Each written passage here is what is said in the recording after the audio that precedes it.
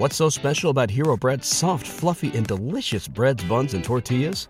Hero Bread serves up 0 to 1 grams of net carbs, 5 to 11 grams of protein, and high fiber in every delicious serving. Made with natural ingredients, Hero Bread supports gut health, promotes weight management, and helps maintain blood sugar. Hero also drops other limited edition ultra-low net carb goodies like rich, flaky croissants and buttery brioche slider rolls. Head to hero.co to shop today. Everybody in your crew identifies as either Big Mac Burger, McNuggets, or McCrispy Sandwich. But you're the Filet-O-Fish Sandwich all day. That crispy fish, that savory tartar sauce, that melty cheese, that pillowy bun. Yeah, you get it. Every time. And if you love the Filet-O-Fish, right now you can catch 2 of the classics you love for just $6. Limited time only. Price and participation may vary. Cannot be combined with any other offer. Single item at regular price. Ba-da-ba-ba-ba.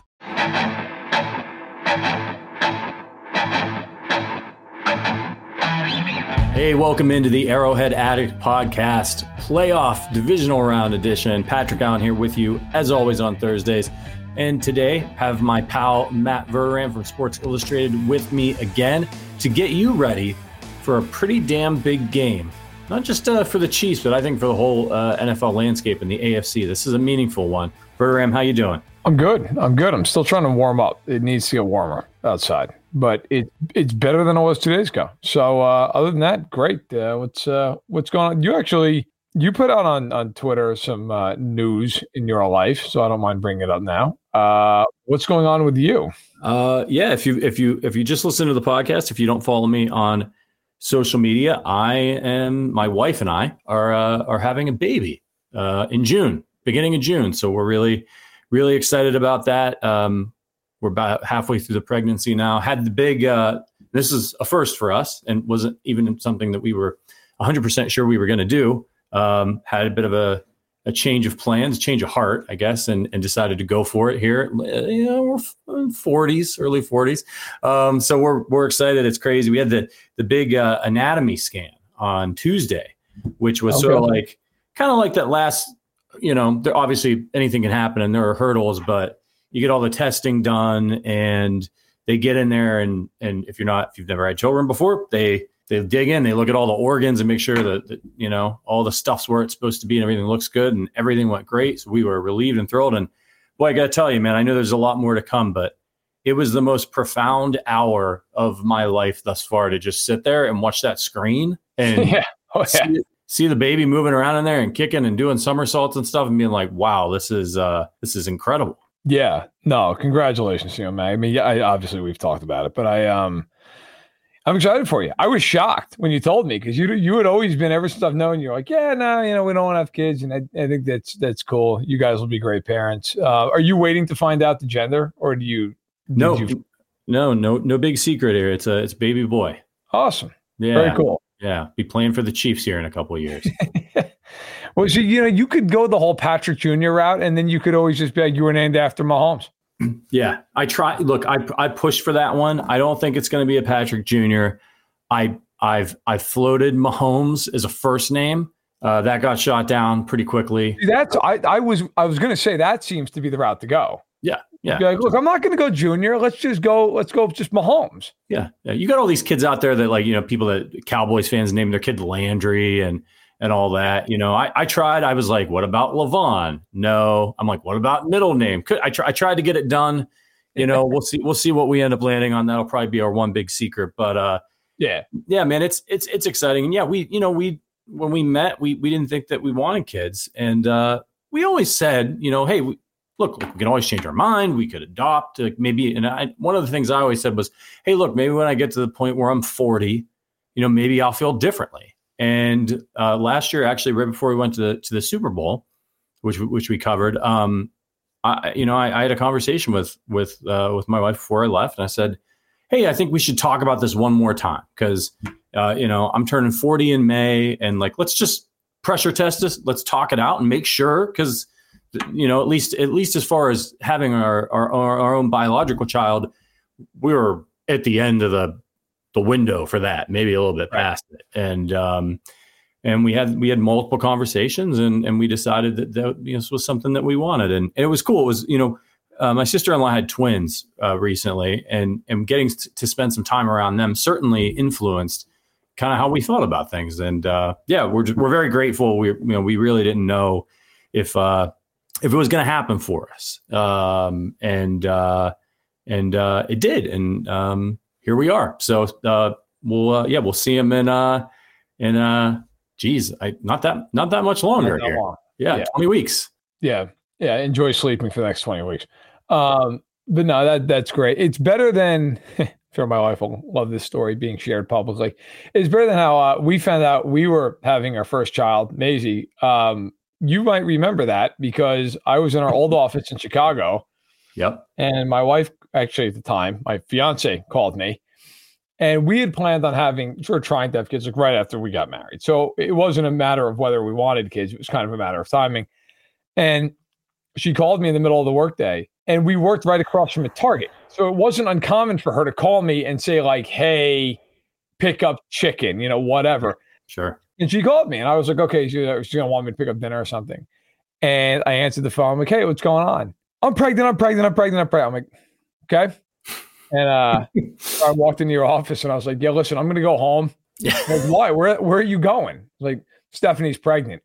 And I remember there's like a pause and you're like, yeah, you should probably go home. You had some splaining to do. Yeah, that was it. But thankfully, like the parents are cool. I mean, we were really fortunate. We moved the wedding up and like it had no real interference and everything worked out fine. And obviously it worked out for the best. But I'm thrilled for you guys. You guys will be great parents. And you know what? It's nice in a way, like you got to enjoy all your 30s, like just the two of you and have that. And now, don't buy into all the bullshit the parents will tell you. Like, it's so hard. It's listen, morons raise kids all the time. Okay. I remember having this conversation with our mutual friend Jonathan Bass. Yeah. And he has a couple of kids now, obviously. And I remember we were talking about that when we were first becoming parents and whatnot. And we're like, look, man, people who are absolute dopes raise kids. And like those kids go on to be successful. It's not that hard. Yeah. Like change some diapers, feed them, make sure they go to the right, places. We have to send them to daycare, stuff like that. Like you won't care that you're waking up because you're waking up for your kid. It's not like you're waking up for someone else's kid. You're waking up for your kid. And like, you're not going to give a shit that like, oh, I got to walk up the stairs twice with the groceries. Who cares? Like It is a lot of fun. It is worth it. Even when they drive you insane, which is inevitable. Yeah, we did. We had that conversation where, you obviously you go through different phases and feelings and you started to feel a little bit nervous. And I did say to Mag, I said, I was thinking about it. I know some real idiots and like just real dumb people. And they managed to get their kids to college without killing them. So I was like, we're going to be great. We'll be great at this. I was like, we're pretty responsible, competent people. People make it way more. The hardest thing, and every parent listening to this will agree, is like, it's just that like you have to plan ahead. Like if you go to the grocery store right now, you just get in your car or you walk, you just go. When you have an infant, it's like, okay, wait, I got to have a diaper bag and I got to make sure they're buckled in and like, and look, people screw up all the time. I remember one time I was driving with, was it Maisie? It had to have been Maisie, my firstborn, in the back seat. And I buckled her in. We're all set. And the way her car seat is like there's a base that stays in the car all the time. And then like the car seat can just like go in and out and it buckles in. So I'm driving and I make a left turn. The whole car seat just over to the side. And I was like, oh shit. Like, and I realized like I didn't like click the base in. So the car seat was into the base, but the base wasn't strapped down. It's just, she didn't even care. It's totally fine. Pulled over, strapped in the base, but it's fine. It's fine. And it's fun and it's enjoyable. And so, I know people are here for the Chiefs Bills, but that's a life moment. That's really cool. I'm excited for you guys. Yeah. Appreciate it. I know we shared the coming of your third child on the podcast as well, I think. So, it's always nice to share this kind of news with our listeners because, you guys feel like family to us. We really appreciate you. We consider you friends. And so I see all the well wishes in the chat. Thank you to everybody. Appreciate y'all. And we'll get you some Chiefs content here. But I did say that the first thing I will do when this kid is coordinated enough is I will make sure he knows how to catch just in case, but I'll start early. Call Brett and let him know, hey, listen, He's going to be born, June? So, like, next season, he might be better already than half the guys on the team trying to catch the football. So that's good news. Right. We'll be doing the drills. Real quick, everybody, before we get into it, just want to let you know that the DraftKings, our friends at DraftKings, have a fantastic sign-up bonus ahead of the divisional round. You can place a $5 first bet on anything to instantly claim a $200 in bonus bets. You'll also be rewarded with a separate no-sweat single-game parlay every single day when you opt in. The best part is that you will receive both rewards, even if you lose your first bet. When you join DraftKings, make sure to sign up with our code Arrowhead. Using our code Arrowhead will get you these great bonuses, but it also supports this show, our podcast. And if you've been considering signing up for DraftKings, make sure to use the code Arrowhead. Maximize your first bets and parlays. It's an offer that's only available for customers who are 21 and older. You got to be physically present in a legal gambling state. Make sure to always gamble responsibly and check our episode description for the full terms of the offer to see if you qualify. All right, Verderam, a couple of news items to hit. One I know everyone's really excited about, and that is that Sky Moore is designated to return from injured reserve. How long do the Chiefs have to make the decision to activate him? Is it like the regular season where they get 4 weeks? Is it 4 weeks? Yeah, 3 weeks. 3 weeks. Okay. So he's got a 21-day window from when they activate him. I do not think he's going to be out there this week. I think that's a pretty safe assumption. But yeah, after that, he would still have 2 weeks after that. So you could activate him. If they win, they could activate him for the AFC title game. If they win that game, they could activate him for the Super Bowl. So back in time for the Super Bowl, that's what everybody's hoping for. That would really just be the way this whole season works out, is that they bring him back, and that's the one game he goes for like 890 and 2 touchdowns. But if you're the Chiefs, with all due respect to him, like, why? What is the rationale that he needs to be back? I don't. Depth? I was going to say, that would be the one, like, hey, look, activate him in case there's an injury, something like that. And I get that. But, like, I just don't, for the Chiefs, like, why? You're playing the best you've played all year long right now. I don't think there's any real reason to go and rush him out onto the field. I don't think they will. Yeah, agreed. We'll see how that goes. Probably not going to be out there, but he has been practicing a little bit. Yeah, and that brings us to the injury report. Let me just refresh to see if the Chiefs got theirs out. It is out. Okay, so Derek Notty's got a tricep injury. He is not practiced. I've heard some rumblings. These are rumors on Twitter that maybe he ends up on IR. Have you heard anything like that, Verderam? I haven't. I have not. I also haven't asked, to be totally honest. No, I have not. I've not heard or seen anything substantial about that. Sky Moore is limited again for the second day. I did see some tweets from media that were in attendance that he was moving around pretty well. Kadarius Toney, who's been banged up, continues to be limited with a hip and ankle. Justin Ross with the hamstring, same thing, limited. L'Jarius Sneed has had this calf injury. He's been limited both days. I think this is just maintenance on him. No reason to overextend him, right? Yeah. No, for the Chiefs, look, he's had this for a month. This isn't anything new. I don't see any reason, if you're Kansas City, why you push it. Like, for what? He's going to play. He's not going to have a designation. Like, he's going to be out there. So this time of year, let's just be honest. You're not pushing anybody. The only difference in the practice report, injury report, is Wanya Morris went from full to limited. Yeah. So, okay. Obviously I hope for Wanya Morris he recovers and whatnot, but like, he's not starting in this game. So, for the Chiefs, like, you're not gonna push L'Jarius Sneed. There's no reason. There's no reason to do that. He's going to be out there, and that's all that matters. What's so special about Hero Bread's soft, fluffy, and delicious breads, buns, and tortillas? These ultra-low net-carb baked goods contain 0 sugar, fewer calories, and more protein than the leading brands, and are high in fiber to support gut health. Shop now at hero.co. Everybody in your crew identifies as either Big Mac Burger, McNuggets, or McCrispy Sandwich. But you're the Filet-O-Fish Sandwich all day. That crispy fish, that savory tartar sauce, that melty cheese, that pillowy bun. Yeah, you get it. Every time. And if you love the Filet-O-Fish, right now you can catch 2 of the classics you love for just $6. Limited time only. Price and participation may vary. Cannot be combined with any other offer. Single item at regular price. Ba-da-ba-ba-ba. Yeah, the Wanya Morris one, a little concerning because he's dealing with a concussion. Practiced fully on Wednesday and then moved back to limited. I didn't see any reports what was going on there.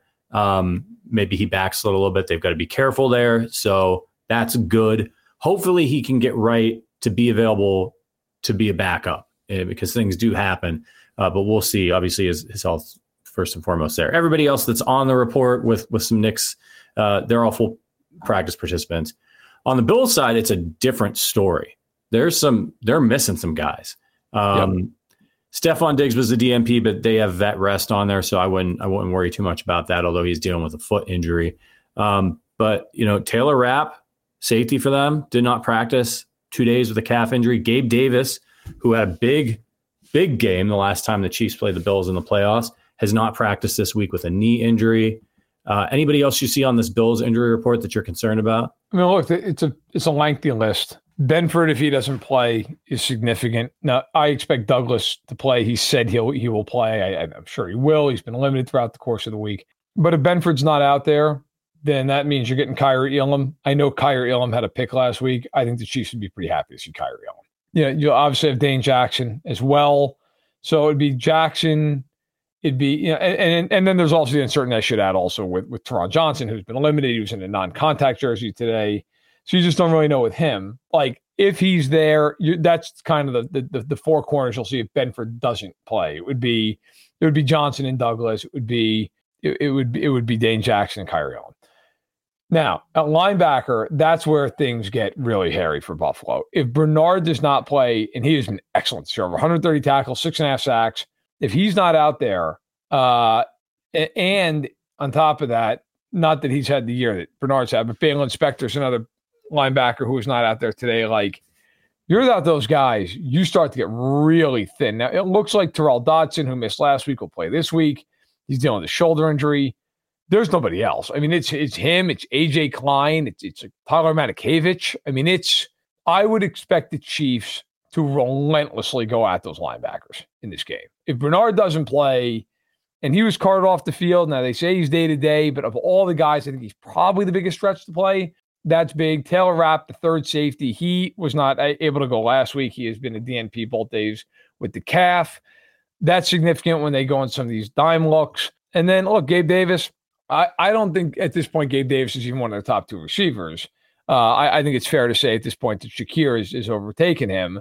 But it hurts depth. Like, if Davis isn't out there, now if you're the Chiefs, now you're putting McDuffie on Shakir, and you're putting Snead on Diggs, who, by the way, missed practice today with a foot injury / vet rest. I'm sure he'll play in the game. I don't know how big the foot injury part of that is. But, if you're the Chiefs and Davis isn't there, now, okay, you got Shakir and you got Diggs, but the Chiefs can match up with Snead and McDuffie. So it's a lot. It's a lot of injuries for Buffalo. There's no question about it. Yeah, they're banged up. And also keep in mind that the Bills played later than they were supposed to. So one of the reasons why this, they wanted it in prime time, but one of the reasons this game is on Sunday is because the Bills had to move their game. And so they're trying to cut down, but the Chiefs got an advantage here. Chiefs got a day and a half more of rest than the Bills. And let's be honest, I don't think there were any mysteries here to the Chiefs of who they were going to be playing. I don't think the Chiefs were spending that extra time preparing for the Pittsburgh Steelers. So look, this is a team that they've already played. So it's going to be interesting. Let's get into it. Let's preview this game. This is a massive game.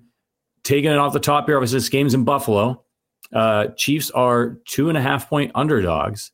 Yep. Not something that happens a lot in Patrick Mahomes' career.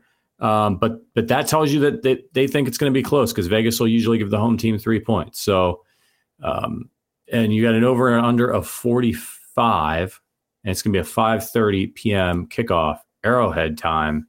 Do you think this is going to be as close as the line indicates for Ram? I mean, it's basically, I think the game's going to be a field goal game. Yeah, I think probably. I'd probably be pretty close to that either way. These teams just typically don't blow each other out. I mean, there have been a few. They've played 6 times with Mahomes and Allen. I think 2 of them there have been blowouts, each one side getting one of them. I don't think either team is going to just run away. It's a weird game in the sense that the national narrative is all about the quarterbacks. It's Mahomes and it's Allen. It's Mahomes and it's Allen. And the funny thing is, I think if the Bills win, I think Allen's biggest contribution to the game is going to be his legs. Like, I don't think he's throwing the ball for a ton of yards in this game. And I know that sounds like I'm digging on him. I'm not. The first time they played this year, the Bills won. Allen threw for 5.5 yards per attempt in that game. Like, Allen did not do a ton of that. He made a couple of great plays, but like, he wasn't like prolific. It wasn't like he had 350 yards because nobody is throwing for 300 yards against the Chiefs this year. And I think the Chiefs corners are going to be able to match up. Dalton Kincaid is an excellent young tight end. He had 5 catches in that first game for 21 yards. Cook was the one who just torched the Chiefs. He led that Buffalo by a mile and with over 80 receiving yards. I think that's where you look at this game and go, listen, if the Bills are going to blow the Chiefs out, it's going to be because they're just running the ball all over Kansas City and the Chiefs turn the ball over. And if the Chiefs are going to blow Buffalo out, it's because it's one of these deals where with all the injuries on defense, the Chiefs just put Buffalo's linebackers in hell in this game. And they're doing exactly what they did to Miami. And they're just running crossers and they're isolating these guys underneath with Kelsey. And it just becomes one of these things where, hey, look, you can take away MVS and Justin Watson all you want because the Chiefs are going to put Rice in a reduced split. They're going to put him in the slot. They're going to run Kelsey inside. And they're going to run Pacheco on choice routes. And they're just going to absolutely bury these linebackers for 60 minutes. And then, maybe you get a turnover or two from Allen. To me, that's how the blowout could happen. But I think the reality is they're both really good teams. I think you're probably going to find some middle ground. And now I expect it to come right down to it. As we get into some more of the X's and O's here, when we previewed this game earlier this year, the first time these two teams played, and one of the things that I said at the time was that the Chiefs needed to watch out for James Cook because I thought Cook was a talented back that the Bills had not been using earlier in the season, but in leading up to that game, they had started to use Cook more. And what happened? I almost felt like the Chiefs weren't quite expecting them to use Cook so much in that first game, right? Because he went off early on in that one. How big of a factor do you think he is? And interestingly enough here, coming into this game, the over-under, and Vegas is usually pretty accurate on these things, the over-under for James Cook and Isaiah Pacheco in this game, for both of them, is 62.5 rushing yards. Who do you think wins that battle, and how important do you think the running game is in this contest? Other than turnovers, I think, which both teams turn the ball over, but the Bills have been great taking the ball away. They take the ball away on a per-drive basis more than any team in the NFL. The Chiefs are not good at taking the ball away, so that's a big key in this game, especially for Kansas City. Other than turnovers, the biggest factor in this game is going to be the Chiefs against the Bills' rushing attack, and that includes Josh Allen's legs. If the Bills run the ball successfully, I think they'll win the game. And if they can't run the ball, I think they could be in for a really rough afternoon. Because I got to tell you, and this is based on the whole year. This isn't based on a thought or an opinion. This is fact. The Chiefs have annihilated just about everybody's passing game. Everybody. Nobody's thrown for 300 yards. Very few teams have even gotten up into 250. Snead has been impenetrable the entire year. I mean, everywhere you look, if you're a Bills fan listening to this, I know that sounds hyperbolic. Go look at his numbers. Go look at the number one receivers that have played the Chiefs this year. Okay? Nothing. I mean, nothing. A.J. Brown, 1 catch, 8 yards. Tyreek Hill, 2 different times, 62 yards in each game, which for him is a pittance. Justin Jefferson, 3 catches, 28 yards. DJ Moore, until the Chiefs pulled their starters, didn't have a catch through 3 quarters. Keenan Allen, I believe, had like 3 catches for 40 yards, something like that. I might be off by a couple. And Diggs, for the record, had 4 catches and 24 yards in their first meeting, and Shakir had 1 catch for 12 yards. And if you're wondering about Gabe Davis, he had 0 catches. I mean, this is a game where the Bills are going to have to run the football.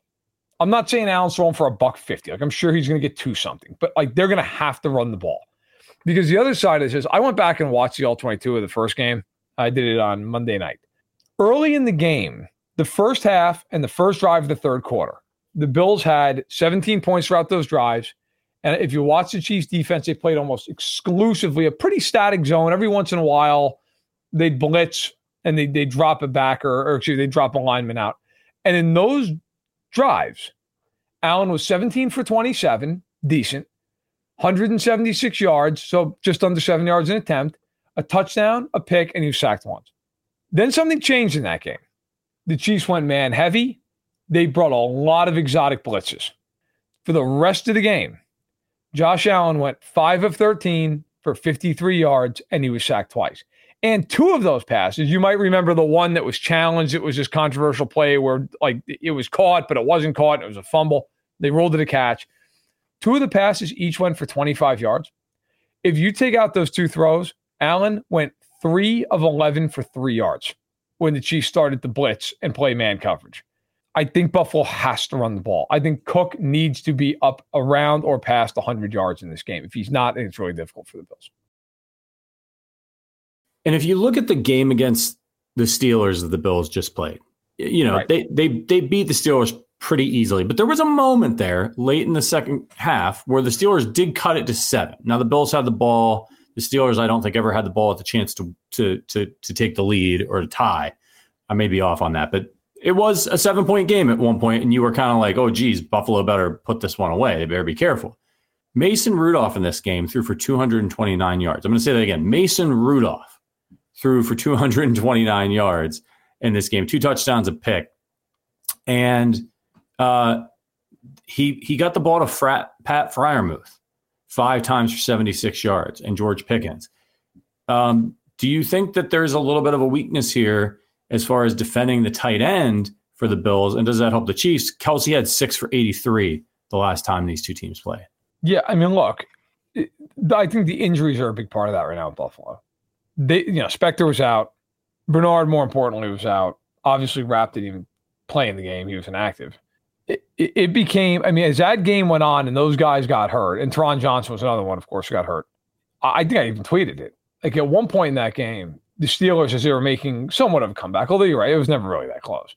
The Steelers were shredding the Bills between the numbers. Just whatever they wanted. 10, 12, 15-yard pass. Like they were open. Look, the Bills are a very good defensive team, and they play a lot of zone. They play a lot of too high coverage. And when you do that, you are relying on your underneath zone defenders to be able to cover a little bit of ground and to really communicate well. Because when, it's one thing when you go 1 high, then you've got more guys underneath. But if you think about, like, let's just say you're in quarters coverage, right? For anybody who doesn't know, all that is the 2 outside corners are responsible for a quarter of the field from where they stand all the way to the end zone. Okay. And the safeties, 2 deep safeties, are responsible for the middle quarters, 25. Underneath, you have 3 underneath zone defenders, which are, depending on your alignment, if you're at base, could be all linebackers. A lot of times that's 1 nickel corner and a couple linebackers. Okay. If you're the Chiefs in this game and you get underwhelming linebacking play from Buffalo because of the injuries, you're running clear outs all day against those safeties. You're running, even if the Bills know, hey, look, it's Hardman, it's MVS. They got to cover the guy. They can't just let him run by him. So, you're trying to clear Poyer. You're trying to clear Hyde. You're trying to run those guys. You're running corner routes, right? On the outside, you're running routes that stay outside the numbers. So what you're doing is even though they're in zone underneath, you can create a spot here. But now it's like, okay, Kelsey's going to run 10 yards and hook up. That the linebacker's got to drive down on that, or if it's on Teron Johnson's side, he's got to drive down. And you're running crossers and whatnot behind it. And the problem with that is at some point, if you can drive those safeties far enough out, you're opening up a window. If you have good enough linebacking play, those guys can get enough depth. They can get back. They can drive on balls underneath. But when you haven't played together all year long, it's hard to communicate on that. I thought the Bills struggled with that in the second half against Pittsburgh. Understandably, they were really shorthanded. Against Kansas City, if they're really shorthanded again, I would be absolutely shocked if Andy Reid does not relentlessly go at that group and try to just, and that includes with play action, with everything. I would expect motion. They killed Miami with that. If you watch the Miami tape, that's all they did. They just kept moving Miami with motion pre-snap, and they were throwing into spots behind them. There was nothing they could do. I would think the Chiefs, even though the Bills are better than the Dolphins, I think they try to attack them the same way. One more point on that game against Pittsburgh. Down the stretch, I noticed, and you said this, that you thought in this game Allen could be more dangerous with his legs than he is with his arm. He has a propensity to turn the ball over. He's done better about that the last few weeks, but I think he had something crazy like 18 interceptions or something. He threw a lot. At the end of that game, when they needed to win, they were not calling a lot of passes. I noticed that. They sort of they sort of, I wonder how worried they were about Allen's decision-making at times, given the turnovers that he had. And if that's something the Chiefs can use to their advantage, if the game gets tight late, do they trust Josh Allen to throw the ball a ton, or are they going to try to run it and do, easy, safe throws? I mean, I think if you're Buffalo, you're not going to have a lot of space throwing the football. I mean, again, it has nothing to do with Buffalo. It's not Bills specific. Like, the Chiefs have been phenomenal against the pass this year. Phenomenal. Like, you can make a really strong case, the best pass defense in the NFL. Okay, they don't take it away as much as Baltimore does, but their corners right now, they're the best combo of corners in the NFL. I mean, you want to talk about Sauce Gardner and DJ Reed, I'll hear it. They're great corners. The Cowboys with Bland and Gilmore. Like, I mean, McDuffie is an all-pro, and Snead, look, I don't care about the Pro Bowl. Him not being an all-pro is criminal. I mean, he was better than McDuffie this year. He should have been an all-pro. They're dominant. And the one thing, and I've said this many times on this podcast, the one thing that makes them so unique is a lot of guys, look, you know what, hey, this guy's a great corner, but, we'll move him inside and get away from him, or he doesn't travel. They travel. And they play inside. They both play inside. They both play outside. They can both blitz. Both guys had 80 tackles this year. They're great in run support. There's corners that are good players that you can kind of scheme out of certain plays. And then, even the Dolphins, Jalen Ramsey's phenomenal, but they play a ton of zone. Like, you can run away from Jalen Ramsey. You can do things to get away from Jalen Ramsey. You're not getting away from L'Jarius Sneed and Trent McDuffie. You're not. They'll travel with you. It doesn't matter. You want to line up in the slot? Cool. On the left side, the right side, outside. I think for Buffalo, they have to run the ball effectively in this game. They have to. And to counter that, if I were the Chiefs, because both these guys, well, one particularly can cover. Bolton, I thought, the best game of his career covering against Miami. I'd put Bolton and Tranquil on the field at the same time. I know this sounds nuts against Buffalo. I would even at times bring a safety down and say, I don't care. Beat me. Throw the ball.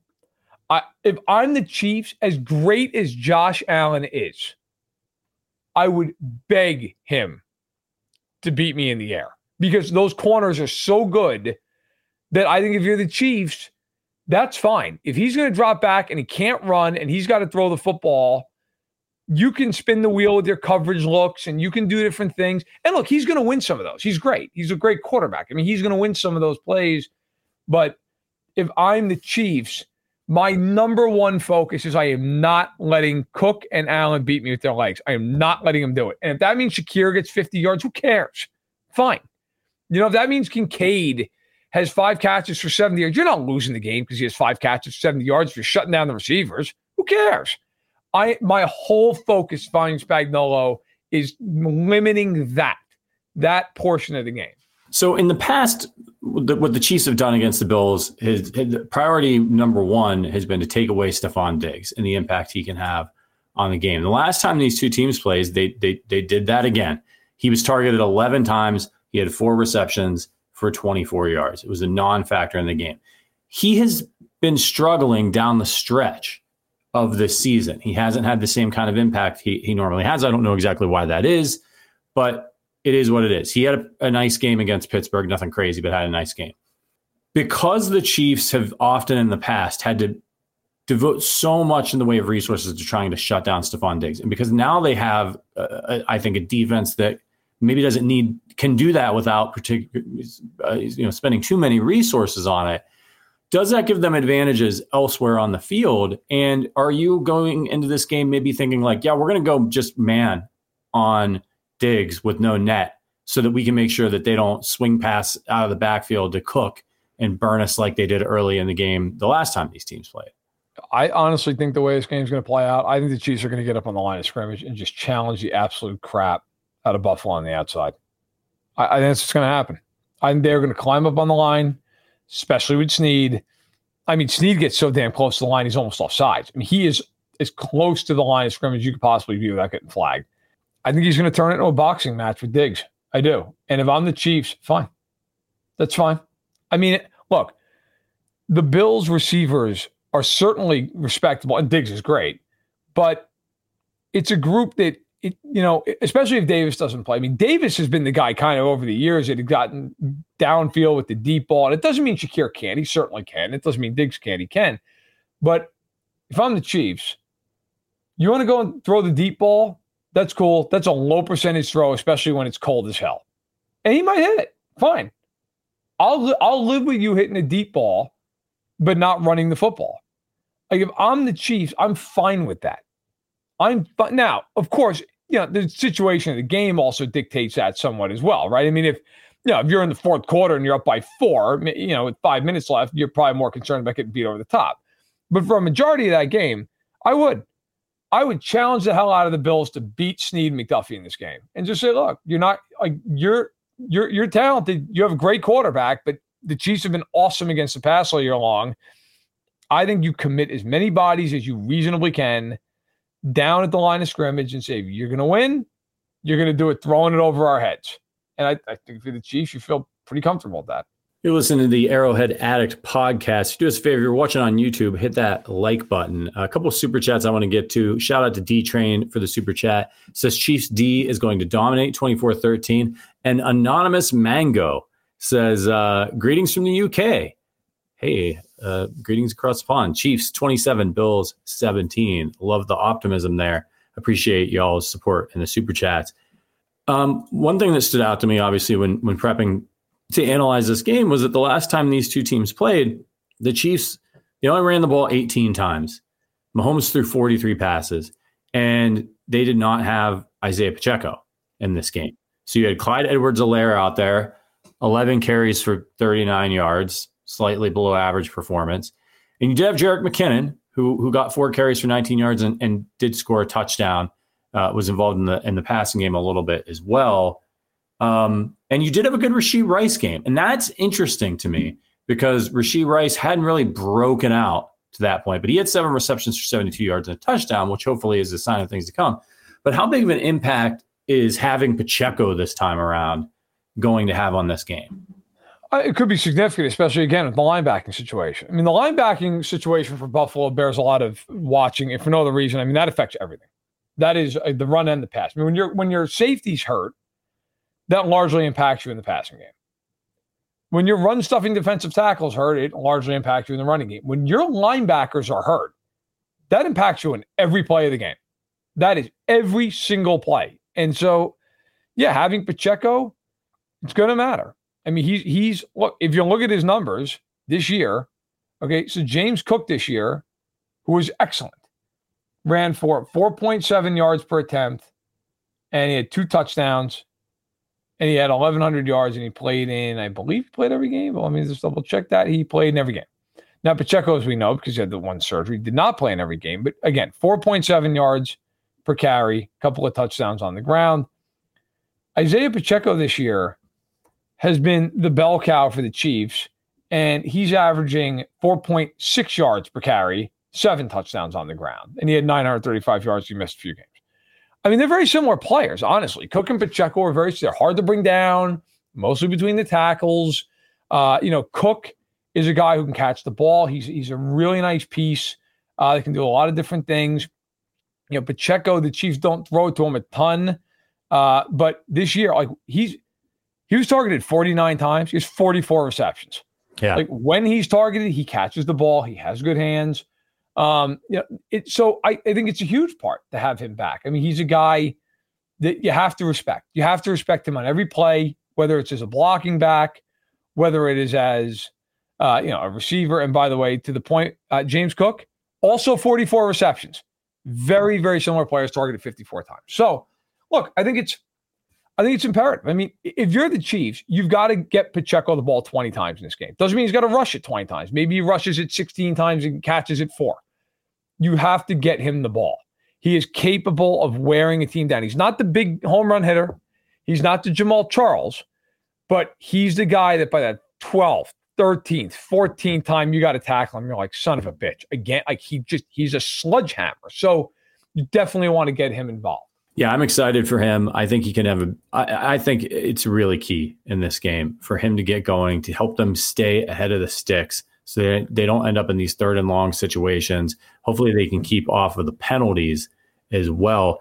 Now, what about in the receiving game in this one from a guy like Rashee Rice, who just was absolutely fantastic last week, and he seems to be starting to emerge as more than a guy that you throw the ball to behind the line of scrimmage and the screens and these things. You're just trying to get him run after the catch.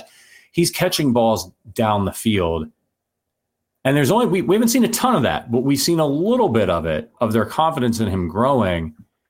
Do you think he can do some serious damage in this game along with Kelsey? Yeah. I mean, he's been great. I mean, the guy's been unbelievable. So if you look, as you point out, earlier in the year, he was very much just get the ball to him at the line of scrimmage.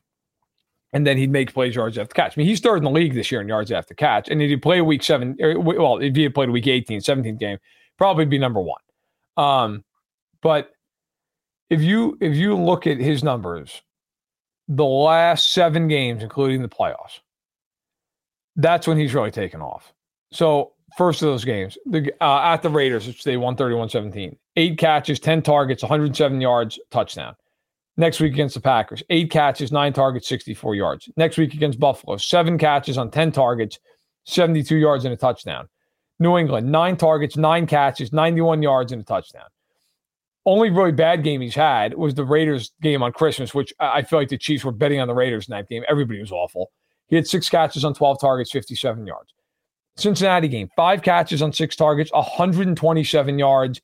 And last week, 8 catches, 12 targets, 130 yards and a touchdown. I mean, at this point, it would be far more of an upset if Rice doesn't have a huge impact on the game. He has been phenomenal down the stretch. Look, the last 2 months, he's the best receiver on either team in this game. Now, obviously, Diggs is Stephon Diggs. I'm not saying he's not the best receiver in the game, but I'm saying the last 2 months, I mean, he's by far been more productive than anybody on either side of the ball. So, yeah, I mean, I definitely think that Rice is a huge part of this game. He eats up zone coverage. He's done that since his days at SMU in college. The Bills play a lot of zone. I mean, you're going to see a lot of zone coverage in this football game unless they completely break tendency and they change from what they've been for years under Sean McDermott. These teams, it's not a divisional game, but it might as well be. They know each other. I mean, there's no secrets. So, yeah, I think Rice and Kelsey will produce. I think the big question for the Chiefs on offense is, do you have that third guy with production?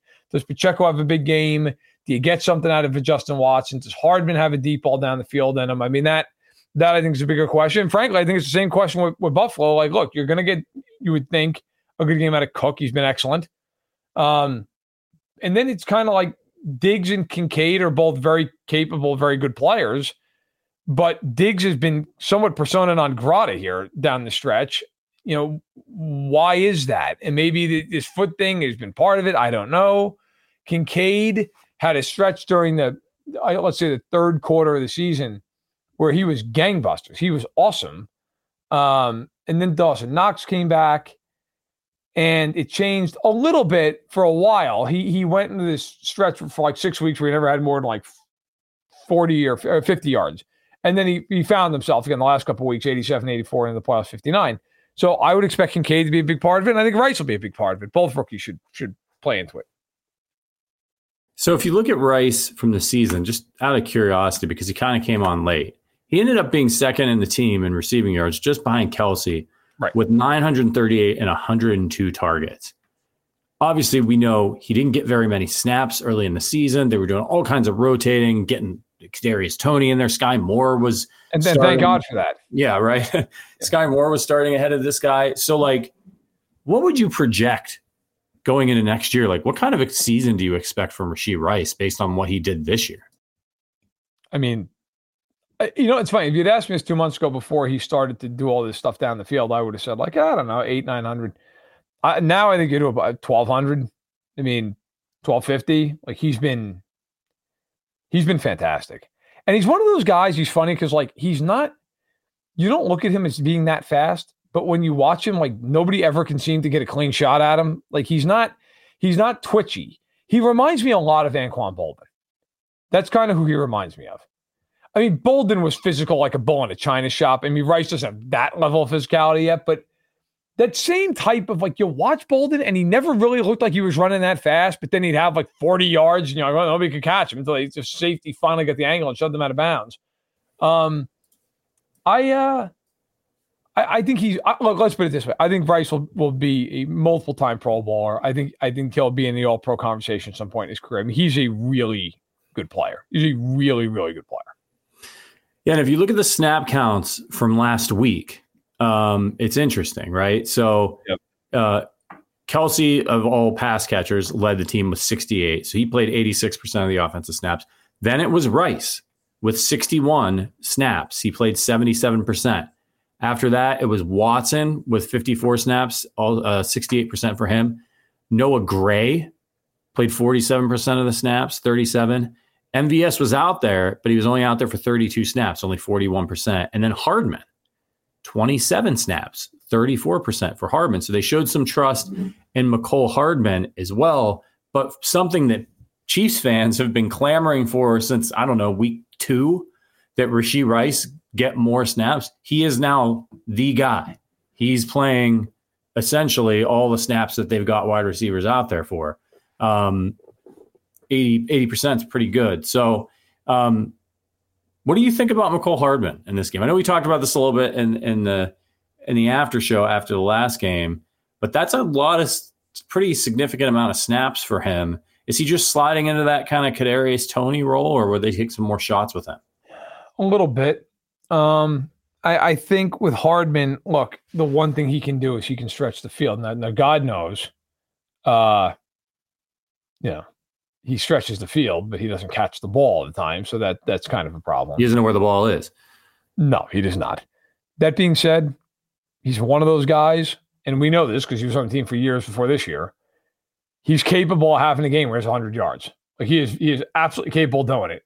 I mean, he doesn't have it a lot, maybe 2-3 times a year, but like he'll have games where he'll get behind somebody, he'll actually find the ball, and it's a 70-yard touchdown because he's fast as hell. I mean, he's also the kind of guy, and by the way, in that 13 seconds game, Hardman did this, like ran a jet sweep, broke a tackle, 30 yards, touchdown. I mean, Hardman had a big game that night years ago against Buffalo. And he, by the way, did not play in the first matchup.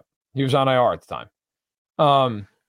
But, McCole Hardman in his career, look, he's not by any means a number 1 or a number 2. I'm not going there. I mean, he's a guy who, I think is getting a lot of run right now because of the situation at receiver for the Chiefs, and then also because he can stretch the field. He has the ability to do that. But if you look at him in his career, he's a guy that, as a pure receiver, has one time hit 100 yards in the regular season. In fact, and in the postseason, he's got a bunch of games in his career where he's 60, 70, stuff like that. But like he can also add yardage in the run game. He can do different things. The Chiefs don't need him to go crazy. They need one big catch out of him. Potentially. They might even win without it. But I mean, that's what they're hoping for. And we'll see. I mean, he's had by the way, that 13 seconds game, just to lay it out there, he only had one catch for 26 yards. It was an overtime, but he had 31 yards on the ground. He had a touchdown. Like if the Chiefs get 57 yards and a touchdown out of McCole Hardman on Sunday, they're going to be doing backflips on the sideline. One guy we haven't talked a lot about, surprisingly, in this game is number 15, Patrick Mahomes. What do you want to see out of Mahomes in this game? I've seen a lot of talk this week about, hey, look, they got to win ugly, which, I think they've been able to win ugly in years past. It just hasn't been as much ugly. Yeah. What are you looking for out of Mahomes in this one? Obviously, in the last game, Chiefs lost a turnover battle. They had a fumble, and Mahomes threw just a terrible interception to the Bills and really set them up for a score. What does he need to do in this one to make sure the Chiefs get out of Buffalo with a road win here? Man, this is a boring answer. He's got to play smart football.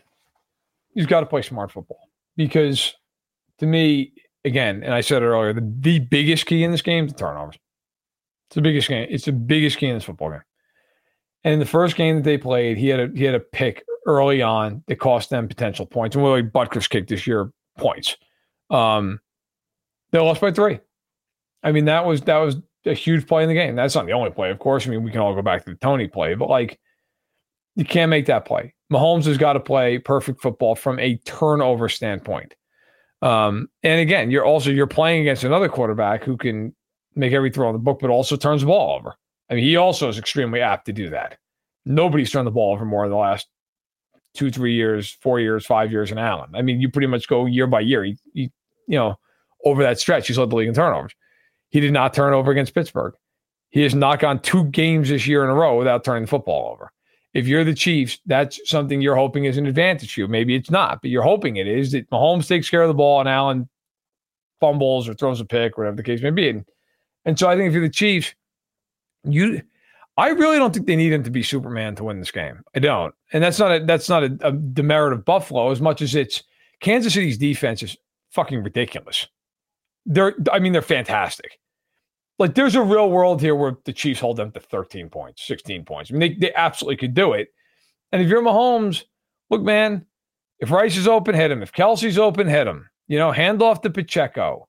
If there's nothing there, run with it. If you can't run with it, take a sack if you absolutely have to. Punt the ball. Throw it away. Like, I think for the Chiefs in this game, you trust in your defense. They've been awesome all year long. All year long. Nobody's thrown 300 yards. They've given up 2 receivers. They got 100 all year, and nobody's done it in the last 3.5 months. You've got a team that, how many times have they given up 24 points this year? Once? I mean, just once, yeah. I mean, they're fantastic. So if I'm Mahomes, don't make the big mistake. Don't force a ball into coverage. Don't try to do too much and hold on to it for 8 seconds, get strip sacked. Just do exactly what he did last week against Miami. Smart football. And I think that would serve the Chiefs very well. This is the Arrowhead Addict podcast. Listen, if you're watching on YouTube, hit that like button. We're going to get to our final score predictions for this one. But first, I just wanted to touch on a couple of minutes for Ram, Ravens, Texans. Because this game, it might not matter to the Chiefs, this weekend if they don't win. But the Houston Texans are frisky. They're big underdogs in this one, which I'm a little surprised about because I think they're playing really good football. How do you see that one playing out? And do you think, if you're the Chiefs fan, like you want Houston to win, right? You want the Arrowhead Invitational to be back on. Yeah. I think, look, I think the Texans are live dogs in that game. And not just because they're playing well. I mean, they're playing well. But I always do a matchups column every Friday for Sports Illustrated that I actually wrote this morning. And, the Ravens lead the league in rushing yardage, over 2,600 yards this year on the ground. They're third in the league in yards per attempt at 4.9. Second in the league at stopping the run? Houston. Yeah. Houston's really good at shutting down the run. And if they can shut down the run in this game, they got guys. And they got Grenard is a damn good pass rusher, and so is Will Anderson. And Derek Stingley on the outside is a good corner. They could cause problems in this game. And Stroud is no joke. Normally, you're rookie quarterback on the road. Hey, man, he can play. Do I think the Ravens win? Yeah, I think they probably find a way to win the game. I would not be surprised if Houston went in there and beat them. And I think if you're the Chiefs, I think the Chiefs, quite frankly, it actually plays into it. Houston, to me, is an ideal matchup for the Chiefs for one reason. A lot of what Houston does well, the Chiefs, they're built to deal with it. Houston doesn't run the ball well. They throw the ball. Well, the Chiefs are built to deal with Nico Collins, right? They're built to do it. Defensively, Houston is against the pass, despite some of those guys I mentioned. They're really good against the run. Andy's going to be doing a backflip, right? Hey, that's great. We're not even going to run once. So I think the Chiefs, yes, the Chiefs would love to see Houston should they advance. Yeah, and it's funny because Houston, by the way, is 9.5-point underdogs in this game. Vegas thinks they're going to get killed. I would definitely take Houston. Yeah. If I'm gambling on it, I would definitely take Houston. If you watch that game against Cleveland, who, by the way, had the best defense in the league this year. Everyone's worried about, CJ Stroud's got to go up against Baltimore's defense. And I know Flacco really slammed the door on the Browns' chances of winning that game with these bad turnovers. Wasn't good. But before that happened, Stroud was lighting that Cleveland defense up. And so, you go and you look at the box score of that game and you see, Stroud had a nice day. He was on his way. If he had to, he could have thrown 500 yards in that game, it looked like. They had no answer for the Texans. So I'm with you, man. I was shocked when I saw the line. I think it's very much based on the totality of the regular season and not the way that this team has matured. And CJ Stroud played at Ohio State. He's played in a lot of big games, big football games. Like, yes, it's the NFL. Yes, he's going on the road to Baltimore. I don't think he's going to be a shrinking violet in there. I think he's going to let it rip. If he makes a mistake, I don't think he's going to panic. So I think it's going to be a good game. I think it's going to be a very good game. I think it's going to be a very good. And look, this is something we have not talked about. And I know we're up against the hour, so it's fine. But like, that is one thing that is fascinating this weekend in the AFC. Like, you have two teams at home that, if that start is not ideal, and Houston gets up 10-0, or Kansas City's up 10-0. Look, every Chiefs fan who's over the age of 10 in this chat right now, listening to the show live, will tell you, when the Chiefs would fall behind in the playoff game or something bad would happen, you could feel the panic. You could feel the anxiety. You could feel the stress, the tension. That is going to happen in Baltimore and Buffalo this weekend if it's not a good start, or if there's some kind of a real negative play that happens for the home team. That's where, if I'm Houston, if I'm Kansas City, look, you have no pressure in these games. I mean, let's just be Houston especially. I mean, Houston, God, you have no pressure at all. Everybody thought you'd go 4-13 this year. The Chiefs have won 2 of the last 4 Super Bowls. I mean, what do they have to prove? If they go and lose to Buffalo this weekend, what are people going to start tearing down their sandcastles and be like, hey, they were garbage? I mean, The Bills hung a picture of the Lombardi trophy in their field house before the season. And like, I'm not clowning them for it. Look, you should have a goal. You should be proud of the goal you have. That's fine. But like, let's be real here. If the Chiefs go into Buffalo and win the game, I mean, that's look, you know what the radio is going to sound like at Buffalo the next day? You know, it's not going to be good for Sean McDermott. Oh my God, man. I mean, look, if the Chiefs lose, yeah, sure. You're going to be disappointed. You're going to be pissed. But like, they just won 2 of the last 4 and won 3 of them. I mean, you're not going to win every single year. Buffalo, and when you also look at it too, they're going to lose guys after the season, age, salary cap, whatever. Like, they're in a huge, huge pressure cooker on Sunday night. There is no doubt. And I got to tell you, like, you look at social media and God knows players see all this stuff.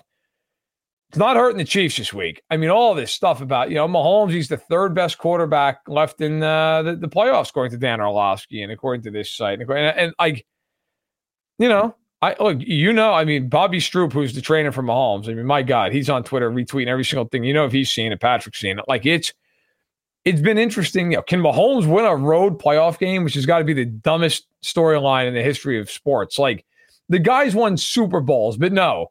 Going on the road is going to be the difference. And the Bills have a great home field. I've been to Bills games. I've worked there. Like, they're awesome fans. But, I mean, this is a team that, like, come on, I think they're going to be okay handling some crowd noise. It's going to be really interesting. But I do think that Baltimore and Buffalo this weekend, I mean, the pressure is just enormous. It is enormous on those two teams.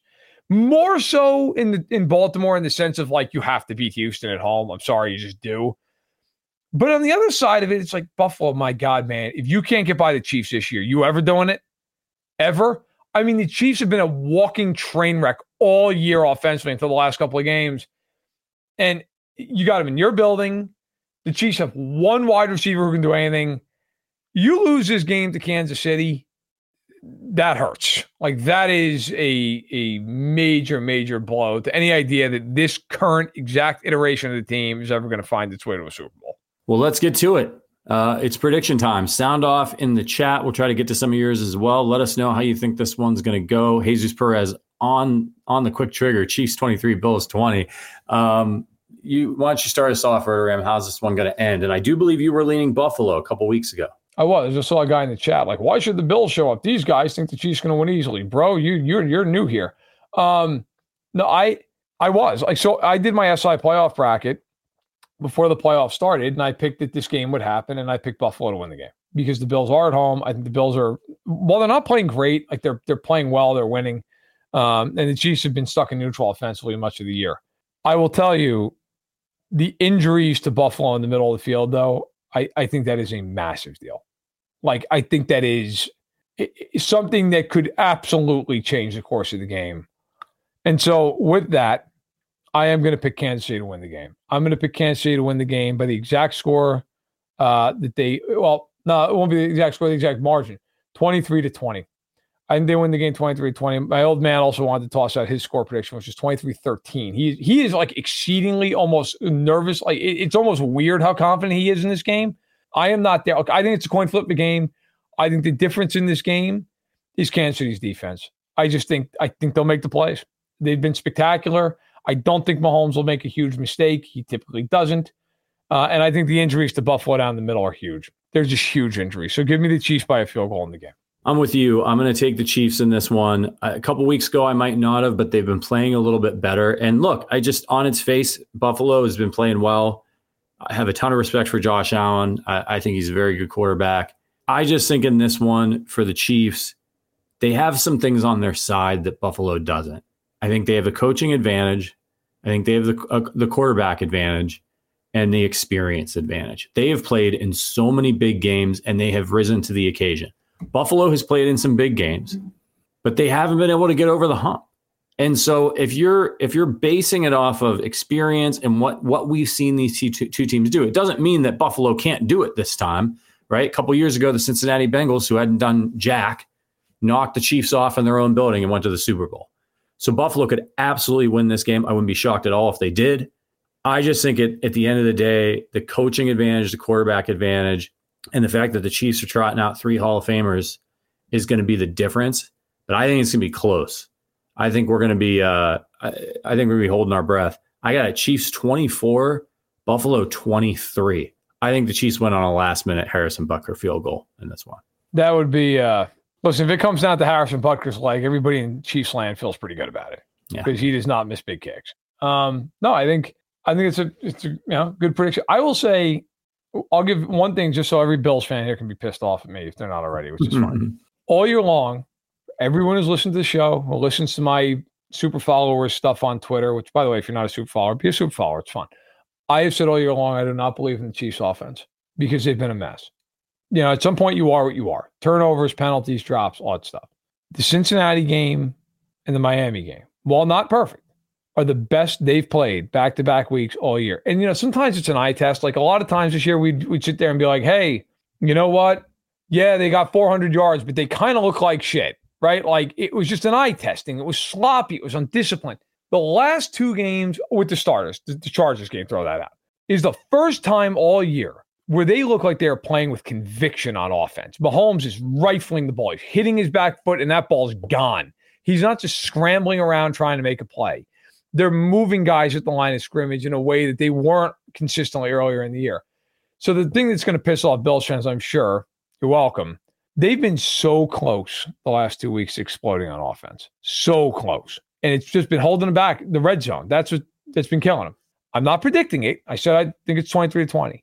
At some point, if they continue to soldier on here, they're going to explode offensively. You could just kind of see it coming. Like, it almost is like one of those cartoons where the water's pressing up against the dam and like the water's starting to come to the wood. Like you just can see it coming with the way that they're playing right now on offense. And maybe it doesn't happen this week. The Bills are a really well-coached team. They're a smart team. They're a good team. They're a very good team. But I think at some point, they might make 5 red zone trips and score 4 touchdowns and kick 2 more field goals. And like all of a sudden they have like 34, 37 points in the game. Like I really do think that's coming. You watch that game against Miami and 26 points. They could have scored 45 points in that game, like fairly easily. I think they finally figured it out. It's just a matter of can they execute it enough. I still think this game's in the 20s, though, because I respect Buffalo quite a bit. Yeah, I'm with you. All right, real quick before we get out of here, Patty's Power Rankings. Give me your top 3 breakfast main courses. All right. Breakfast main. I'm just trying to think. Okay, so yeah, I'll go pancakes 3. I got to be in the mood for them. Yeah. And they got to have chocolate chips or funfetti. If there's not funfetti or chocolate chips, they're bullshit. I'm not. What about Oreo pancakes? I have an Oreo pancake, but I'm on board with that. There might as well be a chocolate chip. That's fine. Yeah. Like I'm a big I like going to IHOP. I don't care what anybody says. Like, I probably go twice a year, but like I'll go. The day of my wedding, my morning, I was at IHOP. Nice. So those would be 3. Number 2 for me is like just like a full like a skillet, like eggs. Like a good skillet, mix in some hash, make it really unhealthy. Make it something that's going to clog an artery. Yep. Some cheese, some onion, all that stuff. So I love a good skillet with some hash browns. And then number 1, man, I got to go with nice cold bowl of cereal. Just It's my thing. So those three things. Some people love French toast. I don't like French toast. Oh, you don't like French toast? Oh, I don't like French toast. I'm a big French toast. Yeah, so those are my three. All right. I'm going to start off with cereal, unless we're talking about Count Chocula, in which case it's number one. That's my number three. I eat cereal at all times. Like for years when I was a kid growing up, I would eat a bowl of cereal before bed every night. Just wanted a snack, and that became my thing. So big cereal guy. Number two, I'm going to go with a skillet, man. I absolutely love skillets. You can throw anything in there. Easy to make. Get your bacon, get your sausage, get some ham, get some green peppers, mushrooms, onions. Load it up with the hash browns, the eggs. I'm a big fan of Chipotle hot sauce from Tabasco. I don't know if you've ever had that. I put it on literally everything. It's so good. Dump a bunch of that in there. And then number one, I'm a French toast guy, man. I love French toast. Absolutely fantastic. Give me the carbs I want and the sugar and the syrup. I want it all. I'm hungry. I might just go talk to Mag about breakfast for dinner here. There you go. By the way, I want to toss out a fun tweet I just saw that we can wrap up on. But His Darkness, who's a good follow, and I believe was over at Arrowhead Pride for a while. Oh yeah, been around. Yeah, right. So yeah, I just wanted to make sure I was right with that. He tweeted out Patrick Mahomes is an underdog, 7-3 in his career, straight up. By the way, not against his spread, straight up. Points scored in the three losses: 51, 40, and 20. Mahomes' stats in those games. He threw for 284 yards, 256, 322, 352, 448, 271, 385, 228, 319, and 182. And if I do the math quickly, in those 10 games, he threw for, 33 touchdowns and 10 picks. That's okay. So, that's pretty good. Not bad. Not bad as an underdog. And, of course, he was an underdog twice in the playoffs last year. Worked out okay. Both those games. He does not like being discounted. So we'll see how that manifests itself on Sunday. It's the last game. It's going to be a lot of fun. We'll be here. We've got your back.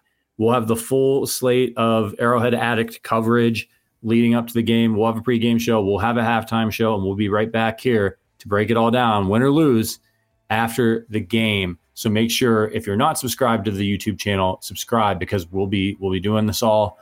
We'll be doing this all live. So shout out to everybody. Shout out if you want to become part of the Arrowhead Addict community. Check out the link in the description. We'd love to watch games with you and get to know you and hang out in the private Discord that we have, fantasy football leagues, all that cool stuff. Shout out to producer Richard for getting us on tonight. And of course, my pal Matt Verderam from Sports Illustrated. Make sure you check out all of his work as the playoffs continue, even if the Chiefs don't advance, but I hope they will. All right, everybody, thank you for your support. We will see you this weekend, but until then, get your outfit ready for Red Friday. And as always, go Chiefs.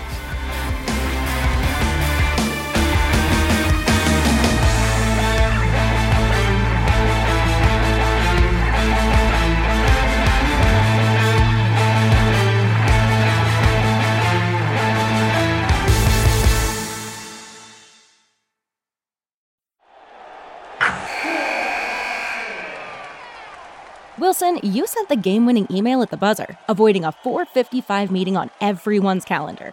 How did you do it? I got a huge assist from Grammarly, an AI writing partner that helped me make my point. 96% of Grammarly users say that it helps them craft more impactful writing. Would you agree? Grammarly helped adjust my tone to navigate tough work conversations. And it works everywhere I write, so I can quickly communicate effectively. Your teammate used Grammarly to summarize an important document, making a 3-pointer. How did he do it? It only took one click. When everyone uses Grammarly, everything just makes sense. You made an incredible slam dunk to end the game. The meeting was canceled, and your team will go home champions. Go to Grammarly.com/podcast to download it for free. That's Grammarly.com/podcast. Easier said, done. Everybody in your crew identifies as either Big Mac Burger, McNuggets, or McCrispy Sandwich. But you're the Filet-O-Fish Sandwich all day. That crispy fish, that savory tartar sauce, that melty cheese, that pillowy bun. Yeah, you get it. Every time.